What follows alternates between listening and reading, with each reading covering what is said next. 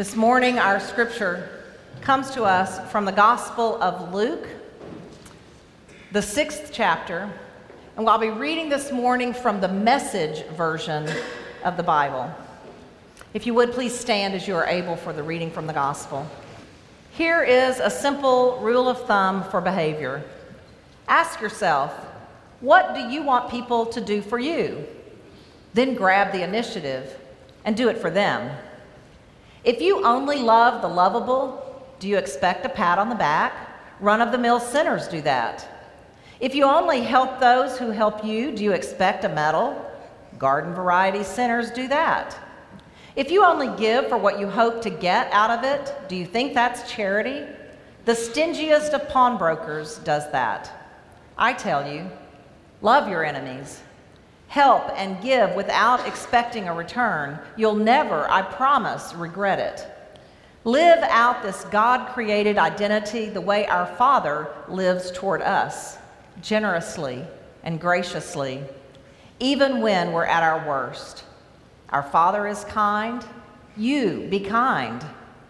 Don't pick on people, jump on their failures, criticize their faults, unless, of course, you want the same treatment. Don't condemn those who are down. That hardness can boomerang. Be easy on people. You'll find life a lot easier. Give away your life. You'll find life given back, but not merely given back with bonus and blessing. Giving, not getting, is the way. Generosity begets generosity. This is the word of the Lord. Thanks be to God. You may be seated.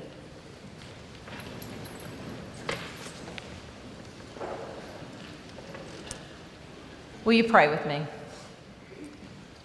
Gracious and holy God, this morning may the words of my mouth, may the meditation of all of our hearts be acceptable in your sight. O Lord, our strength and our Redeemer. Amen. There were 4 brothers, and after they had gone to college, they went on to become very successful doctors and lawyers.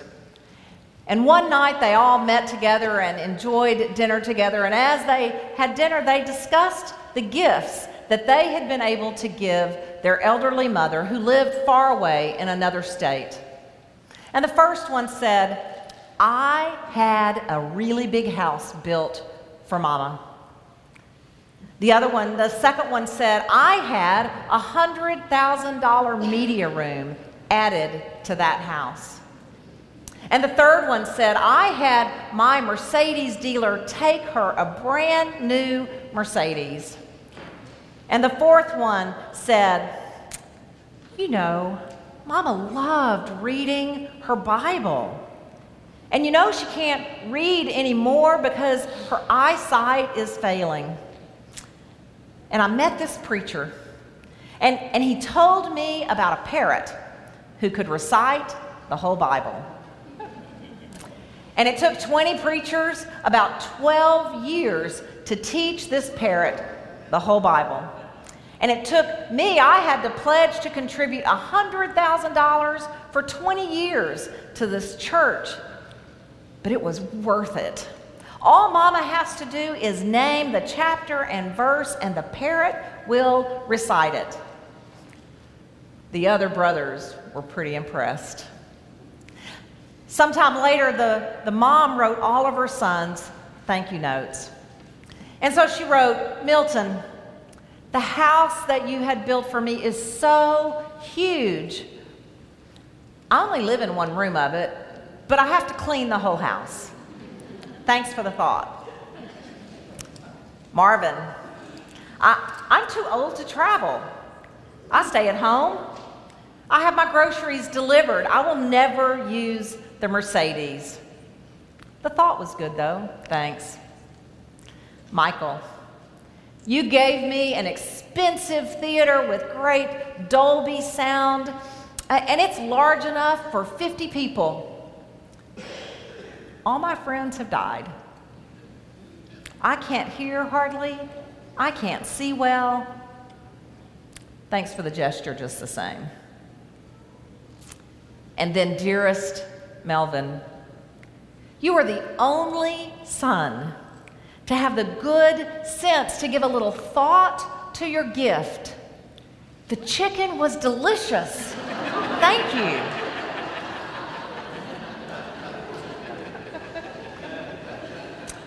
Our focus today is to be the blessing. It's about generosity in our living and in our giving. Generosity, being the blessing. You know, it starts with actually being able to see the blessing.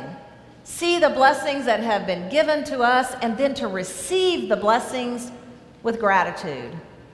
Recognizing that we have been given in Christ that which we could never earn, and then responding by striving to be the blessing for others.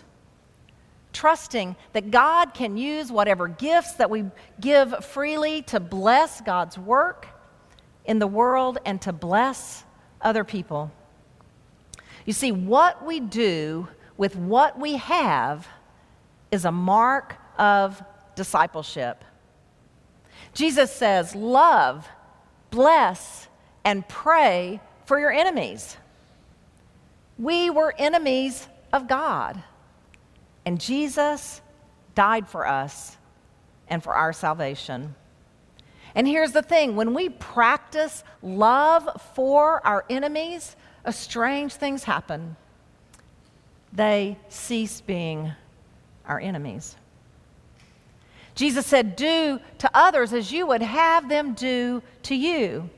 All of us here have been given some amount of power over the life of someone else, whether it is at the restaurant, for the server who brings you your food, whether it's on the road, somebody who wants to get in and you can let them in or not, whether it's in your family, in your business, in your school. We all have opportunities every day to either do good or do harm. Do for others as you would have them do for you.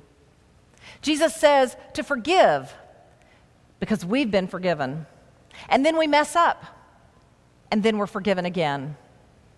We are incapable of being righteous in God's sight, and He loves us anyway and forgives us so that we will also forgive. When we pray the Lord's Prayer and we pray, forgive us our trespasses as we forgive those who trespass against us, that little word as is more rightly translated in the same measure as.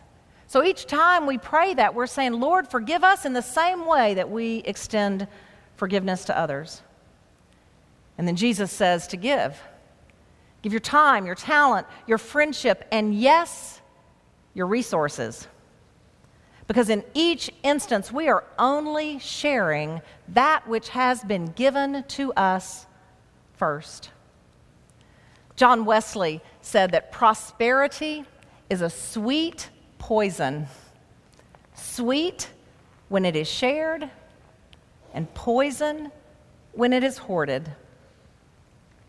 You see, we come and we know that God supplies our needs, and there are two ways that we can respond to that. We can just take in that stuff and consume it until it's all used up, and then we find ourselves in lack, and then we worry and we fear, and we develop this sense of scarcity, that there won't be enough. Or God supplies, and we respond to what God has done for us by giving that to others. And what we find is that God multiplies what we are able to do. And as we see that happen before our eyes, our faith grows. And it creates in us a spirit of generosity. There is a whole life generosity cycle that we are called to live with Jesus at the center. All of life is lived in relationship with God. All that we have received is received with gratitude from God. And then all that we are is released to God for the blessing of others. Relationship, gratitude, release. That's the cycle of a mature disciple That's the process of a mature disciple who is living with Christ at the center of a life. And just as worship and small group faith development and service, those are all marks of discipleship on our paths of discipleship. Those are all marks. So is growth in giving a mark of discipleship. We're not expected to stay static in any of those categories.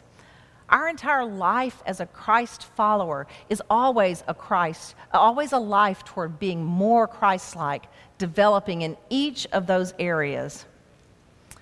There was a man who it is said had a terrible dream. And he said, "I dreamed that the Lord took my Sunday offering and multiplied it by 10, and that became my weekly income. In short order, I lost my TV, my new car, and I couldn't pay my house payment. After all, what can you do on $10 a week?" If the Lord took your offering and multiplied it by 10, sort of a reverse tithe, and made that your weekly income, how much would you make? The challenge for us today is to look at where we are on this mark of discipleship, on this stepladder. And certainly the stepladder could work in all the other marks of discipleship, in worship and in small group faith development and in serving. But today we're talking about giving. So I want you to think about where you are on this stepladder today and consider whether God might be asking you to take one step up. If you've never given to the ministries of the church, maybe the step is to do that for the first time. Maybe you give, but you don't give consistently. Maybe it's occasional. And so maybe what you want to look at is intentional, thought out giving to the church, giving back to God. And maybe where you find yourself is, well, I give and I give consistently, but I don't give a percentage, or particularly not 10% of my income. Might God be asking you to make a step toward that, toward the tithe? And there may be some in here who've tithed for 20 years. You've always done that. Well, you know what? If that's not a stretch for you, perhaps God may be asking you to extravagant generosity. In any of those instances, can you think about how you might take one more step on that stepladder? After all, it was Winston Churchill who said, "We make a living by what we get, but we make a life by what we give." Let us pray. Holy God, touch our hearts, open us up that we may be generous livers. In Christ's name, amen.